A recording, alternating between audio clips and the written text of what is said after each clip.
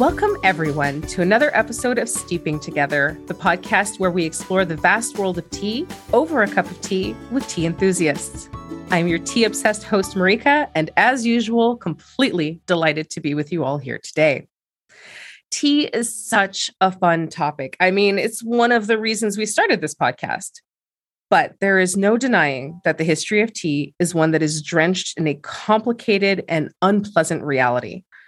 From colonialism to war, tea's history has been plagued with issues such as inequality, poverty, and lack of access to basic human rights, some of which still persist today. But there is hope. The first step in making the world and the tea industry a better place is to fully acknowledge the issues at hand and to take an active role in ensuring that from grower to cup, systemic issues that inhibit the advancement of everyone's circumstances are effectively addressed and tackled. Now, in order to get a better understanding of how our industry is working together to address these important issues and to ensure the tea we drink benefits us as much as the people who produce it, we have invited Jenny Costello of the Ethical Tea Partnership to dive deep into the work that they have been doing since 1997 to create a fairer, better, and more sustainable tea industry for workers, farmers, and the environment. Welcome, Jenny. Hey, thank you. Nice to be here. So lovely to have you. I think you may be the person who's joining us from the furthest away geographically speaking. Yes, but no carbon footprint. It's all virtual. So yes, probably. But where else to talk about tea but in Britain, you know? So delighted to join you. Perfect. So would you care to introduce yourself the way you'd like to be introduced? Okay, thank you. So I'm Jenny Costello. As you mentioned, I'm the Executive Director of the Ethical Tea Partnership. And we'll talk a bit more about the Ethical Tea Partnership, or ETP, as the conversation goes on. But a bit of background, a bit of my background and why I love the role and why I love the organisation. The main appeal of Ethical Tea Partnership is I believe in the power of business to have a positive impact through its business models. And we'll talk a lot more about what that means. But really, I think some businesses are missing an opportunity by the way they operate. And over the years, I've been working in responsible business, sustainable business for about 20 years. Over the years, I'm increasingly convinced that there's more that companies can do. I worked in Asia for 11 years. And I realised that actually one of the industrial sectors that's having most positive impact is agriculture and food. It's also one of the most complex and has the greatest risks in terms of social and environmental impact. So tea is, of course, an agricultural commodity. I know that the Ethical Tea Partnership works closely with business. We work towards the Sustainable Development Goals. This is all the kind of tick, tick, tick stuff that I love. And I really embrace challenging partnerships as well, where unusual bedfellows are the ones who can learn the most from each other. And it's just that challenge of getting those people into the room together that I really rise to and thrive on. So that's me. That's a bit about me. We'll always be passionate about these things and find it hard to let it go. You know, I wish I had a better way to say this, but that is so cool. Like that is... Oh, it's incredibly tiresome. It's self-righteous sometimes, but when I say I can't let it go, it is just something that once you get interested in the role of business and once you start to see what businesses often unintentionally impact and influence, it's really, I can't walk away from it. I just feel there's a role for us to work with businesses to improve what they're doing. And I love it. I really do. You know, I can't commend you enough because, you know, as someone I've been in the tea industry for many, many years now. I've been drinking tea ever since I was a child. One of the things that I can never get away from is the history of tea. I'm fascinated by the history of tea in a really kind of morbid and sad way because it's not a happy history. Not at all. Yeah. And I think even myself, and this is not to put myself on a pedestal or anything, but even myself, who's in constant contact with this product, has been for many, many years, is aware of the history. Don't even get me started on the opium wars, please. Had this kind of notion when I started getting into the business that those issues don't exist anymore because we're somehow more enlightened in the 21st century, that we're somehow better, that we're not, enslaving people and ripping them away from their culture in order to benefit from this beverage. And honestly, the more you investigate, the more you realize nothing could be further from the truth. Nothing. Yeah. And I think, having said I've worked for about 20 years in this kind of line of work, not specifically in tea, I joined this organization and this role, and I'm constantly amazed at just how deep-rooted and complex the issues are. It's something about the conscientious consumer. We maybe don't ask enough questions. It's that inconvenient truth. We could very quickly end up not consuming anything if we wrestled with some of the moral issues around the food on our table and the drinks we consume. But I think the way to address that is to try and understand and to try and make informed choices rather than beat yourself up and feel guilty about these things. So there are definitely organizations trying to get it right, and it's understanding who are those organizations and how can you support them and acknowledge what they're doing. So there's always the kind of way to make better choices, I think. I'm not for a minute denying that the issues exist. It's just understand the issues and understand how you can make better choices relating to those issues. Absolutely. I think I completely agree with you. It's not about making anybody feel guilt for not having done anything in the past to make it better. It's about saying, this is the reality of the situation and you have a choice. I personally cannot care about every issue that I feel is important because I'm just one woman. You know what I mean? Yeah, for sure.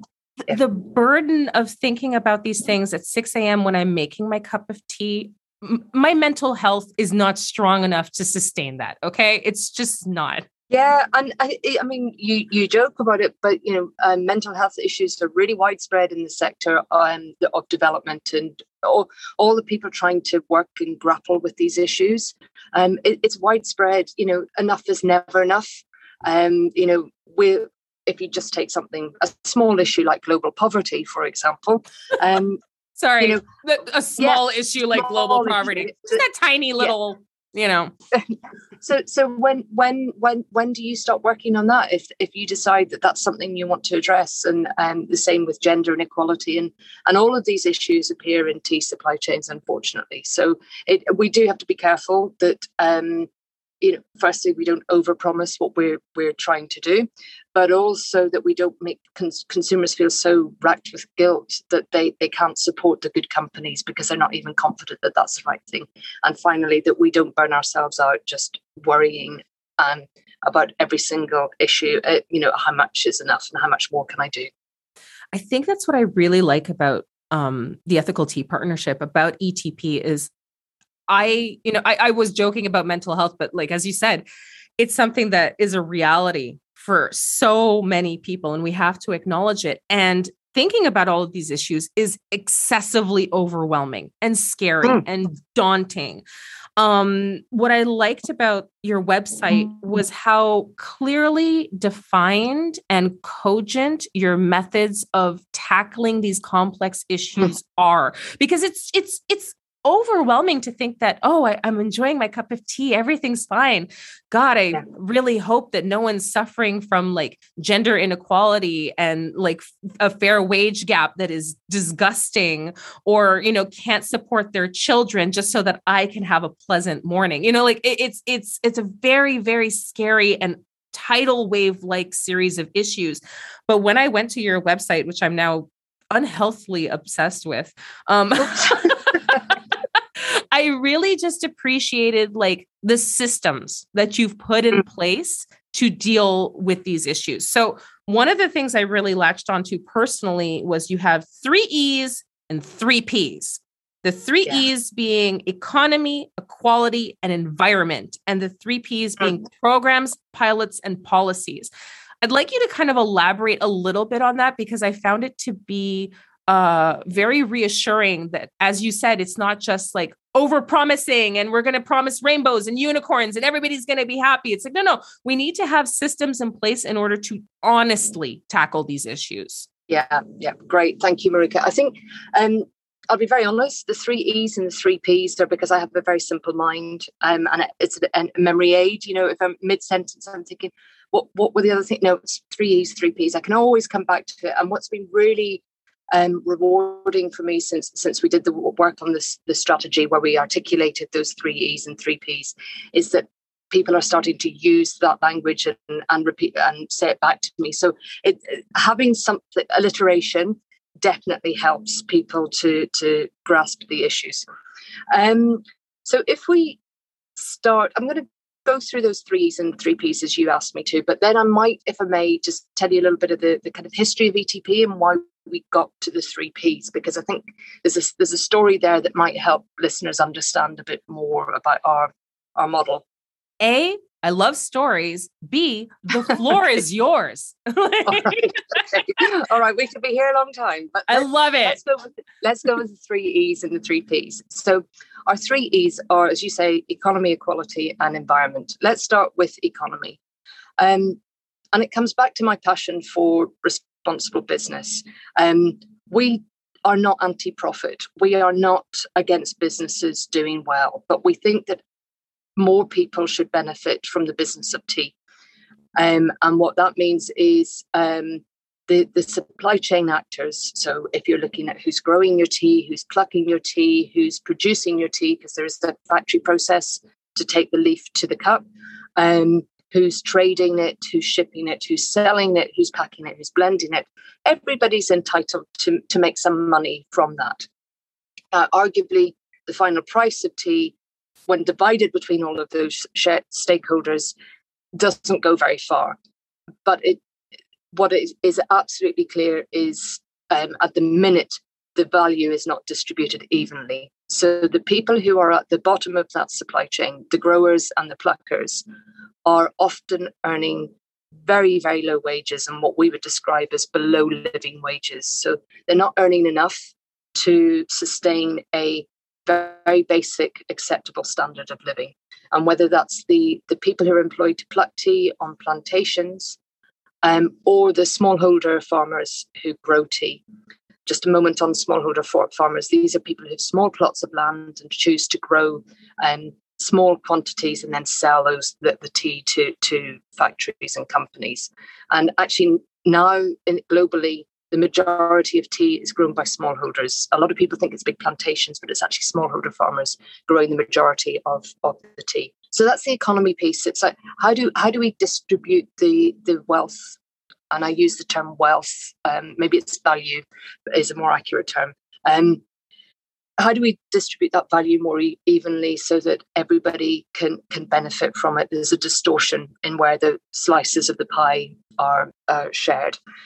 So that's economy. We look at equality. Now, this inequality is a global issue, and it is exacerbated or more pronounced in tea in certain ways. Firstly, women are working everywhere in tea. It's not that women haven't got jobs in tea, they have, but they're often in awful jobs and they're at risk of gender-based violence. They're often the ones who are earning less than a living wage, and they're very vulnerable. The health and safety in the workplace is not often great. And so that whole gender inequality and its worst manifestation, it's gender-based violence. We see that in every tea producing country in the world. Okay, so it's not just a cultural issue. It's not just where you think gender inequality is a problem. It's everywhere. And at the same time, if we talk, for example, about a country in East Africa, Malawi, we're doing a lot of work there and figuring out what we can do more of. If you think that the majority of teenage girls don't finish school, and this isn't related to tea, this is just the context, okay? Teenage girls don't finish school. Child marriage is widespread and increased significantly during the pandemic, and we're not really sure why. But even more horrific than that, child pregnancies spiked during the pandemic.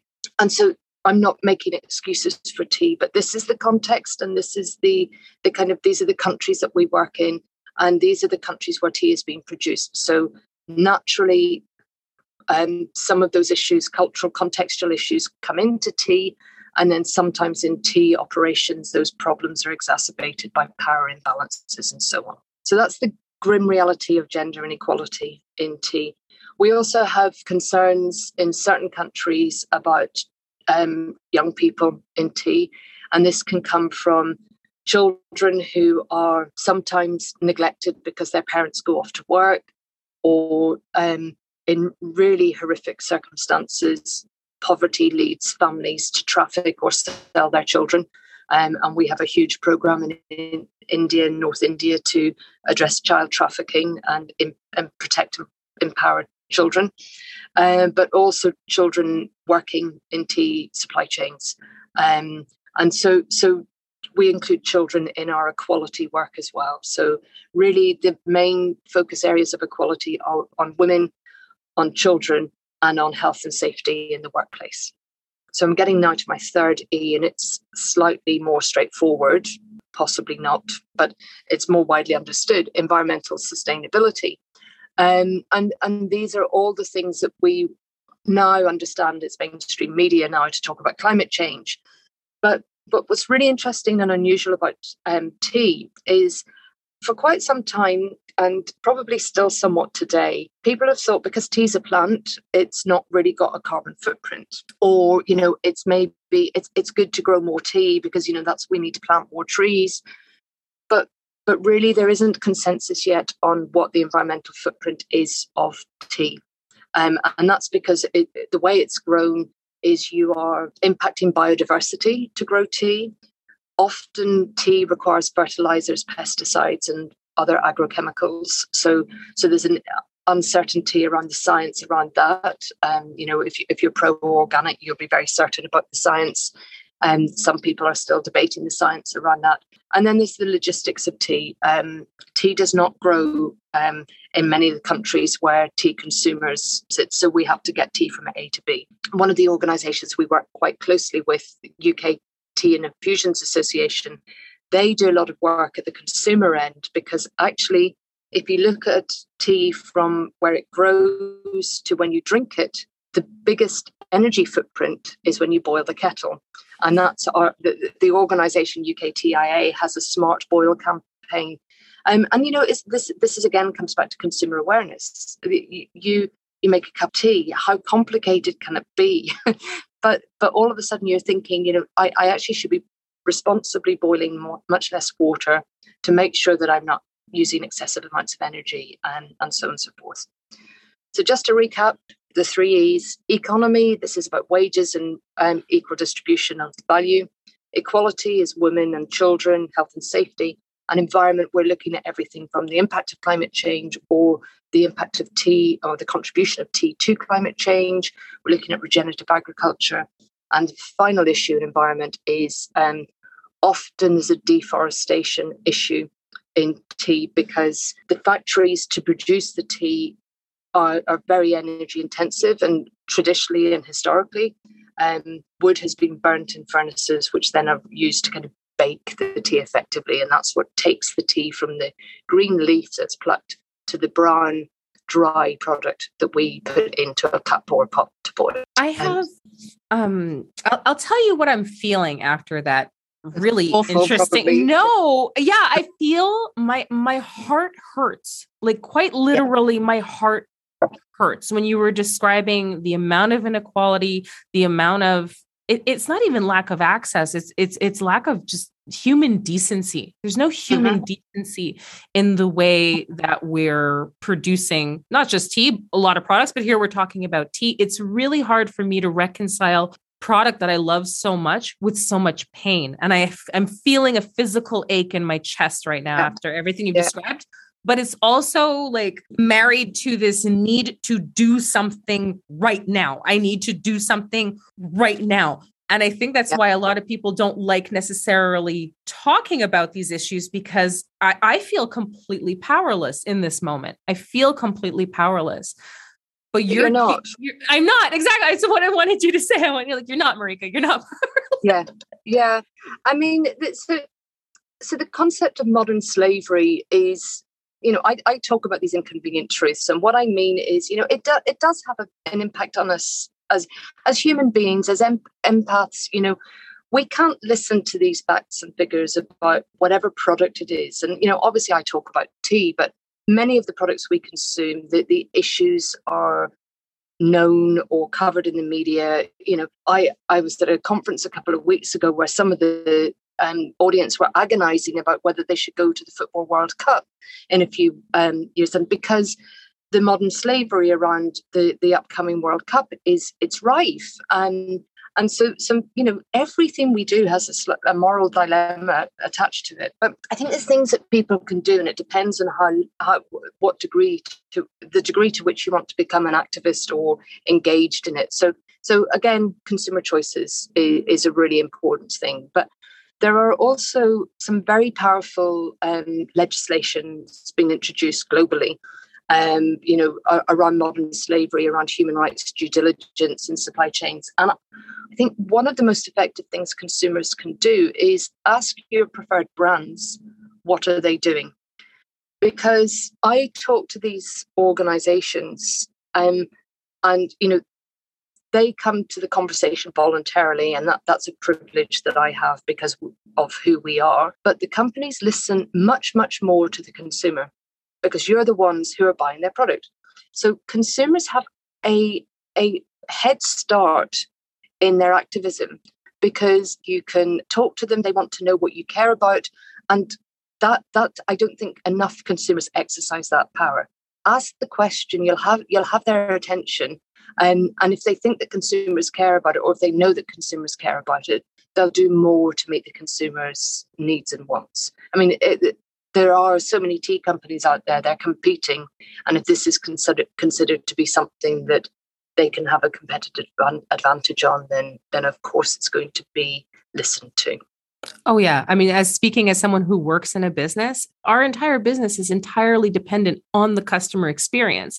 And absolutely, that goes beyond just the taste and the flavor and the fun prints and all the stuff that goes into it. As a consumer, you have 100% right to ask a company what they're doing to make the world a better place. I think it's everybody's responsibility, and companies are at the forefront of having the kind of power to help and to make those changes. One person may not be able to change something, but a whole company could actually contribute to making something really powerful. There's some self-interest in me telling consumers to write to the companies, because it builds a case of ETP. I'm not just that crazy woman over at ETP coming back to them about the same things, because the consumers are saying it too. And, it's about building a momentum around the agenda. So I do think on any product, consumers have the right to ask the questions. And actually, ETP is doing a lot of work at the minute with our members to talk about transparency and how can companies open up a little bit more about what they're doing and the issues that they have and where they're buying tea in a way that's not threatening, in a way that doesn't make them feel very vulnerable, because there are activists who can destroy your brand, and I think some activists have had a really positive impact and created change, but some are frankly disruptive and obstructive, and there's a balance there. So companies need to be more transparent. Consumers can demand that transparency. And I think at some point in the future, we're going to look back and go, can you remember the days when companies didn't even talk about what their supply chains were doing? Something that I think consumers can do is really call for that kind of transparency and disclosure. But Marika, I promised you I'd come back to the 3 Ps. And there's the little now story you have there. to. You have to, Well, because yeah, now I'm like, how do record. You're on record. Exactly. You're on record with this. And my next question was like, how do you even start? Like, okay, we've identified the issues. What does ETP do, and how can we support you more? I'm already on board. Right. Okay, great. So let me tell the story, which is about 25 years ago, a couple of tea companies came together to discuss the fact that there was a growing awareness of issues in the supply chains where they were buying tea. And they wanted to be a bit more structured and collaborative around what to do about it. And so that was when Ethical Tea Partnership's earliest form, that's when ETP was born. And at that stage, the organisation was auditing and trying to evaluate, identify, measure what was happening. And it was purely social at this stage. 25 years ago, not a lot of discussion was happening around climate and environment, unfortunately. So it was primarily on the social issues. And so we developed an audit mechanism, an audit process, and would go to supply chains and look at what the issues were in those faraway places where our tea was being bought. And we kind of converged with some of the large certification organizations like Rainforest Alliance and Fairtrade. And when you start to compete with brands like that, who are well established and have a whole machine behind them, and we were, I think, at the time about 6 people, we couldn't compete. And I think it was a very wise decision, was to say, okay, well, those years of auditing have given us a good understanding of what the issues are. Let's pivot our strategy and look at programs and projects. So these were what would have been typically CSR projects, charity, philanthropic projects, which were interventions to say, okay, let's take an example I've talked about, child trafficking. Who can we work with to set up a program in the tea communities in Assam who will address child trafficking? And, an organization that springs to mind would be UNICEF. And so we set up a series of programs, and they went beyond CSR programs. They became huge collaborations with companies, with governments, with charities and NGOs and tea communities and tea producing companies as well. And brilliant, absolutely fantastic work. And we still do some of those programs. But the challenge with those programs, the weakness in those programs, is once the funding dries up and once the partnership ends, the impact is not always sustained. And so when I was reviewing the strategy a few years ago, I thought, okay, we're looking at really deep systems problems here. We're looking at things that there are so many forces at play here, perpetuating the problem, creating the challenge. What else can we do? And if I can digress slightly into the theory of systems change, you need to push lots of levers at once in a kind of carefully orchestrated manner to create really big systems change. And so those levers that we looked at were, sure, the programs are brilliant. They're on the ground. They're having real tangible impact. But we also need to look at the policy in those countries. What is it? What are the policies? What is the legislation that is contributing to the problems? What's the context? I talked about the Malawi context, and inequality is a national issue in Malawi. And so that's a contributing factor to these problems. And then the third area, which I think is probably some of the coolest stuff we do, and it's emerging for us, are the pilots. And this is really looking at business pilots, business innovation. What are businesses doing that inadvertently contribute to the problem? One, well, let me give you 2 straightforward examples about that business innovation piece. The first is purchasing practices. How you buy your tea as a company at the end of that supply chain affects how that supply chain behaves. So if you have a policy that you don't pay your suppliers for 90 days, 120 days, whatever it is, and there are companies that have that policy, you're depriving the whole supply chain of cash. And guess what?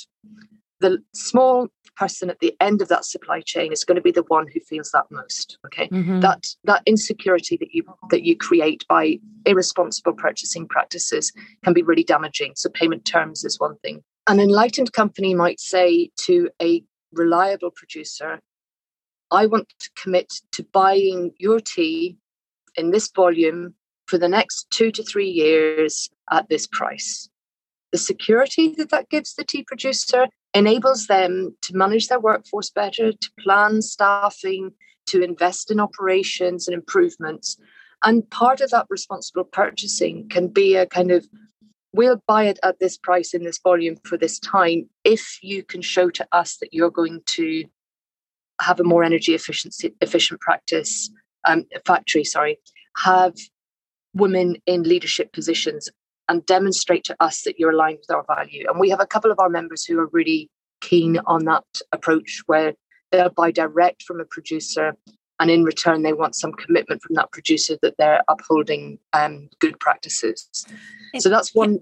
Yeah. Can I just say something? Like, one thing that's really Sure. important from a consumer, and I'll speak as a consumer right now, point of view, is that I know for a fact that the tea will taste better if the people making it feel safe, because then they will care about making the best product. Then they are able to, roast it or oxidize it in a certain way that'll create the best possible product, because they're not worried about how they're going to feed their kids dinner. They're not worried about their own housing security. I mean, just from a very selfish, egotistical standpoint, if I want the best possible cup of tea, offering someone security in their life will probably give me a much better cup. Yeah, and we're very careful of how we talk about this, because we don't want workers to sound like units of productivity. Right. But an empowered or a rewarded workforce is more productive, and that sounds really cringe-worthy to say it in those terms, but a happy workforce is a more productive workforce. And productive doesn't necessarily mean quantity, but it also it can mean a pride in what you're doing. One of the most beneficial things is to have pride in the product or the work that you're doing. And if somebody feels happy and proud of what they're doing, that's such a great gift. Yeah, totally. And I mean, I obviously visit quite a few of these tea producing sites. As you approach a tea factory, you know whether you're going to see clean floors, well-run systems and happy people, versus the ones where there's kind of disrepair and you have that sinking feeling. And not every tea drinker has the privilege of going to a tea factory. I get it, but that kind of happy workers manifests itself in so many ways, and the product that you get is a better quality and a better tasting product. For sure. So that was one of the business pilots I wanted to share with you. The other one is some work that we're researching in Rwanda with a really cool partnership called the Better Than Cash Alliance, and this is looking at addressing some of the problems with paying people in cash. And cash payments is really common in agriculture, because often the wages are so low that the transaction cost of putting it through a banking system is prohibitive. But also many informal agriculture workers don't have bank accounts, so they're not part of a financial system. And so this creates huge vulnerability. Now, one of the kind of most obvious pitfalls from this is the person giving the cash payment has access to bags of cash that have to be distributed to workers. So guess what? Not everybody gets the full amount. The other problem is, and this is where gender inequality creeps in, is in some cultures, the woman might pluck the tea, but the husband takes the salary. And it's really well researched that women who earn money lift their family out of poverty, whereas men are much less effective at doing that. And I'm, yes, I am a feminist, but that's data. That's not me just making some sort of random comment. A woman lifts 4 people out of poverty when she is uplifted herself, whereas men don't, frankly. So this Better Than Cash Alliance partnership is looking at the vulnerability of cash payments and what does it take to create digital payments for workers. They have to be part of the financial system. So we're working with banks and institutions in Rwanda. They have to work for companies who want to pay them digitally or through the banks. And so that's where we come in. We bring the tea companies who are prepared to commit to digital payments, and the government has to support this as well. They have to be willing to talk about transparency in those payments as well. But at the end of the day, what we hope to achieve through this is the right workers get the right amount of salary. Companies can see where their money has gone, and banks gain customers, and people become part of a financial system. And the government then has a financially literate workforce or a financially literate population who contribute more to society. So, that's a business pilot. The key there is that companies have to commit to making those digital payments. That it's a simple example, but I think that's pretty cool if we can get the data to support that. So I've talked, Marika, about programs, pilots, and I did mention policy. I've done policy, haven't I? I'm done. Those are my 3 E's, my 3 P's. This is my problem. It feels like there's just so much more to unpack, because you're not just working in one or two communities. You're working in the major tea producing countries of the world, and not just on a national level, but on a community level in multiple places in these countries. I mean, you mentioned Malawi. I know you're in China, Rwanda, India. I mean, you're a little bit everywhere. So it's easy to say the 3 E's and the 3 P's, and it makes it really digestible for everyone, but it's still an incredible machine and an incredibly complex thing, because you can't just, one of the problem I have with certain organizations is they'll land in a new community or a new country or a new culture, and they'll be like, hey, this is how it's worked in our culture. So why don't you just replicate that, and we'll leave and you'll be fine. You'll be totally fine because it's worked out for us. You have to go there, work with the people who are there, understand what their pitfalls, challenges, difficulties are, and do something that will lift them up, as opposed to just making you feel better. It's a huge investment. And I think that I'm going to blow the trumpet a bit of ETP here. We're in 7 countries, tea producing origins. We have teams in those countries. And these are people that are our colleagues in those countries, have either worked in tea, or they've worked for tea buyers, or they've worked for the government. And we have brilliantly passionate people who are regularly out in the field, who see the issues and come back and say, you know what, there's an emerging issue. This is where we started to pick up on the teenage pregnancies during the pandemic. So some of our colleagues started to see teenage pregnancies and started to bring it back and say, we're worried about this. We don't know what the cause is. What can we do? So our international team's fantastic. They're on the ground. They're talking to tea stakeholders all of the time. And without those colleagues, we wouldn't be able to take our 3 E's and 3 P's and apply them to the context. And every context is different. We're China, Indonesia, Sri Lanka, India. So that's our Asia footprint. And then in Africa, it's Kenya, Malawi, and Rwanda. And they're also different. But that's part of the challenge and the joy. It's wonderful because these are your colleagues. It really highlights the importance of a partnership. It's a 2-way street. Sometimes it's a 3-lane highway. I mean, it can be or a crossroads. Crossroads. But the importance of a partnership. I mean, that's why you call it the ethical tea partnership, as opposed to like the ethical tea, I don't know, like monolithic organization. Yeah, exactly. It's about working together and hearing the people who are there, boots on the ground, what the issues are. And I think that's amazing. What I loved also about your website is how transparent you are about your procedures and your data. Like I say normal people, like I'm talking about myself, just like normal people can just go to your website, and there are so many studies that are just available to read. It's not like, hey, we're doing great, mind your own business. It's like some of the ones that I really enjoyed. You had obviously like climate change and tea, the briefing around it. It's a great report. Women in Assam. Fascinating, right? Yeah. Again, when we were going through this strategy review a couple of years ago, it's fair to say we consulted a lot of stakeholders, and it's fair to say that there was frustration that ETP was sitting on a lot of wisdom and knowledge and insights from this fantastic international team we have.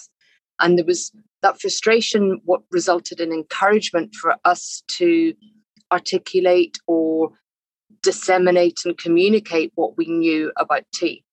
And it comes back to the point that we started at, Marika, which is consumer awareness. So what's the point in ETP sitting grappling with these issues if we're not talking about them? You know, you just don't know where it's going to land. You don't know where it's going to, who's going to hear it and understand it and contribute.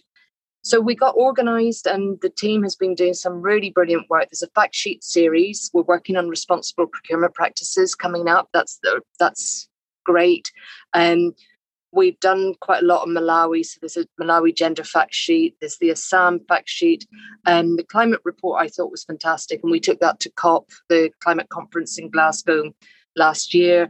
And it's really, it gives us something to talk about. And it also shows that we're willing to listen to other perspectives. So yes, our opinion and our thoughts are in there, but we also draw very openly on third-party data. So where there's something as contentious as wages, everybody has a perspective and everybody has the reasons why wages are what they are.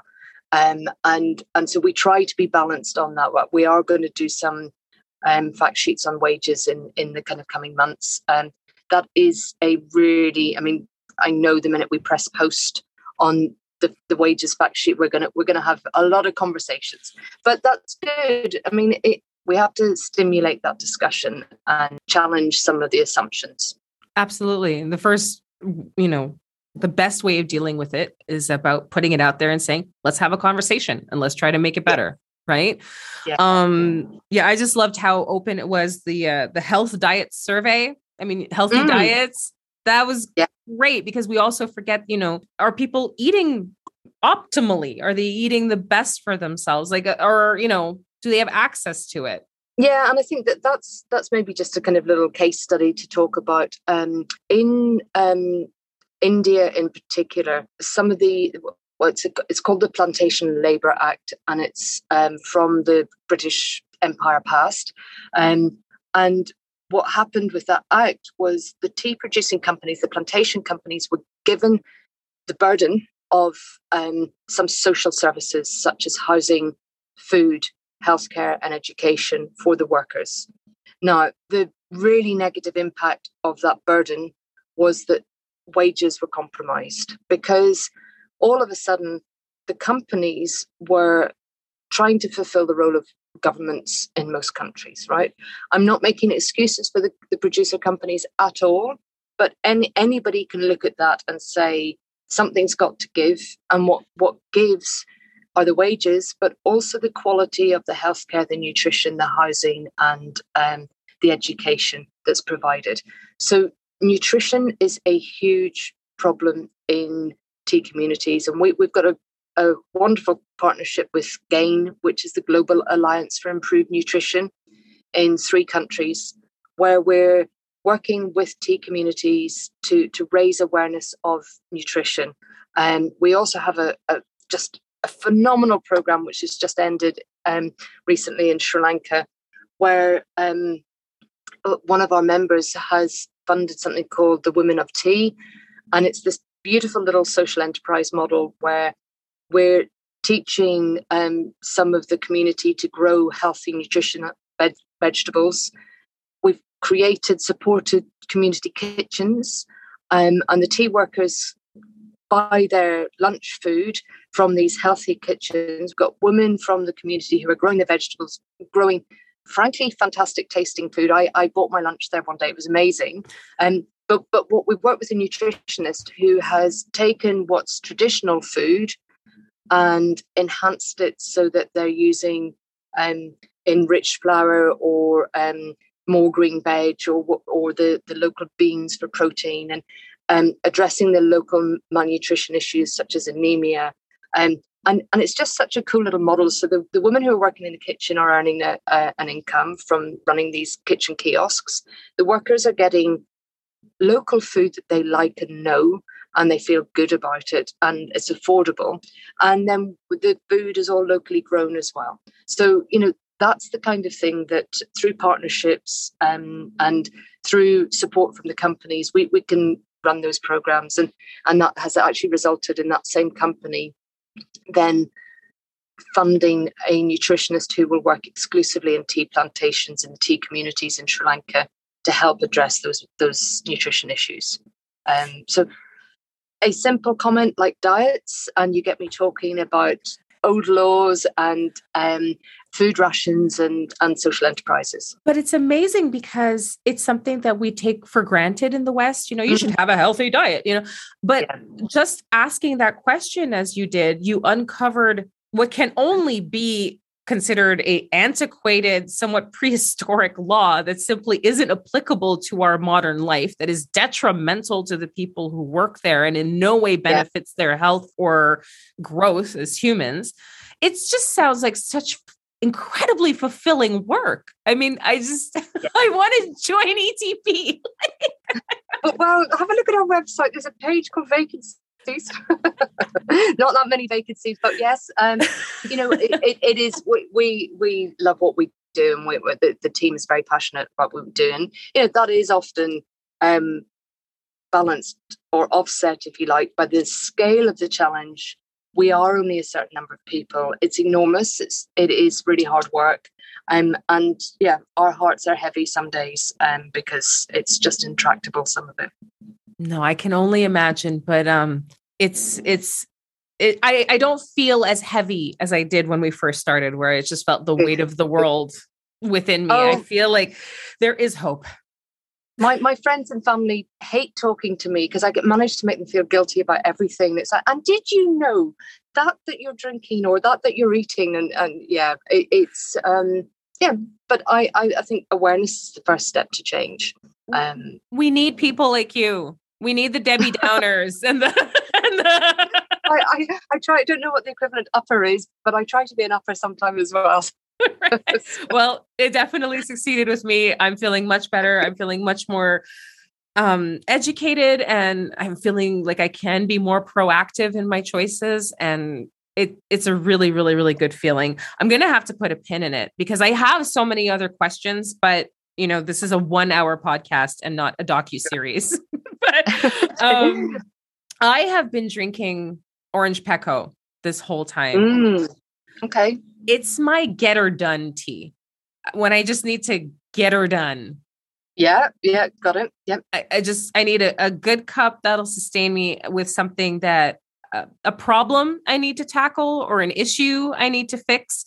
If I start my day with orange pekoe, I'm solving it. I'm fixing it. I'm working on it. So that's the tea that I drank with this conversation. And in the beginning, I just kept thinking oh, this is a really heavy tea for such a heavy. Yeah. But it worked out. It worked out really well because it just reminds me that just get her done. Just work on it slowly and patiently and listen and be receptive, and we could solve it. And the word mindful has become really widespread in the vernacular these days. But I think mindful choices and mindful consumption goes a long way to making those right choices. Could not have said it better myself, honestly. Perfect. All right. We're going to take a break and we'll be right back. Today's episode of Steeping Together is brought to you by Organic Silk Dragon Jasmine. Scented through a meticulously magical 5-night process involving freshly gathered night-blooming jasmine flowers, this spring-plucked premium green tea is a floral treasure worthy of any dragon or tea drinker's hoard. The best part? This tea, like all of our Camellia sinensis teas, contributes to the Ethical Tea Partnership's efforts to make a more fair and sustainable tea industry. So, Silk Dragon Jasmine, supporting positive change so you can feel good about stashing away that extra tin of tea, couple of boxes of sachets, bag of refill tea, that second refill bag, and more. We're not here to judge. Welcome back. It's time to play What Are You Drinking? The quiz where we ask our guests 3 situational questions, some realistic, some completely out there, and they have to use all their experience and expertise to tell us what they would drink in any one of these situations. Jenny, are you ready to play What Are You Drinking? Hit me with it. Go on then. Perfect. Question 1. It's been a long day of meeting after meeting after meeting. And although they were thankfully all productive, you are more than ready to call it a day. What are you drinking? I'm going to go down the David's Tea promotion route here. Unpaid, but I do love their Oolong Golden Lily tea. Isn't it good? Isn't it good? So good. Yeah, obviously I work for David's Tea and it's going to sound like I totally paid you to say this and that but honestly, it's so good. So I was having it just because it's the afternoon here and, I try and just kind of go a bit lighter in the afternoon. And I was thinking it's kind of got that rich and creamy, but it's still quite light. And there's something comforting about that. So that's what I would drink after a really busy day, and it's just there's something about the discipline and the moment of having a cup of tea that gives you time. It gives you pause, and yeah, that would be my tea at that moment. I'm completely biased. I could not agree with you more because as listeners of this podcast know, green oolongs is my happy place. That's where I go. Okay, right. Yeah. That is I deserve this moment. I need this to happen. There's something about even just the way that the leaves unfurl that is just very calming and beautiful.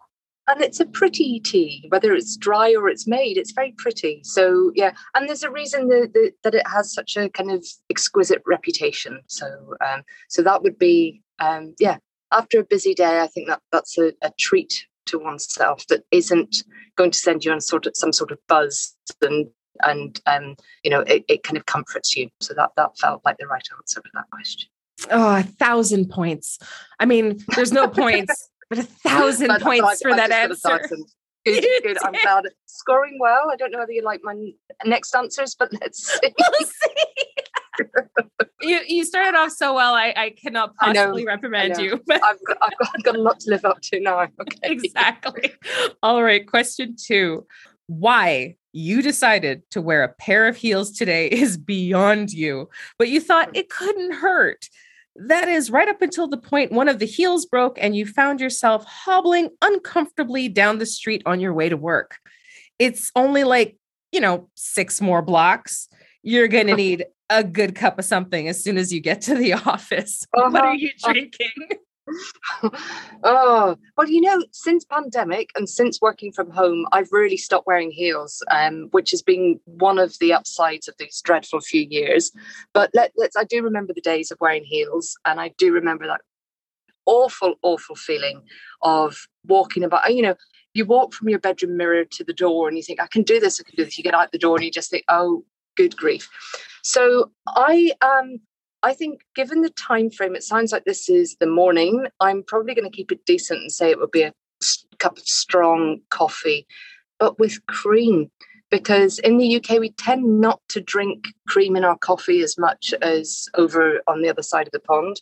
And cream always feels very decadent. It feels like a real treat. So the strong coffee gives me strength, the cream just to kind of hopefully ooze its way down to my sore toes and help me through the heels. But on the way home, I'll be honest, Marika, I will probably have a glass of wine by the time I get home after a day in those heels. Because, heels make you feel a bit sassy. They make you feel, and I think a glass of wine is fitting. So that's what I'd be drinking. I again couldn't agree with you more, but for very different reasons. The first question, I really found myself to be in simpatico with you, like we were on the same vibe.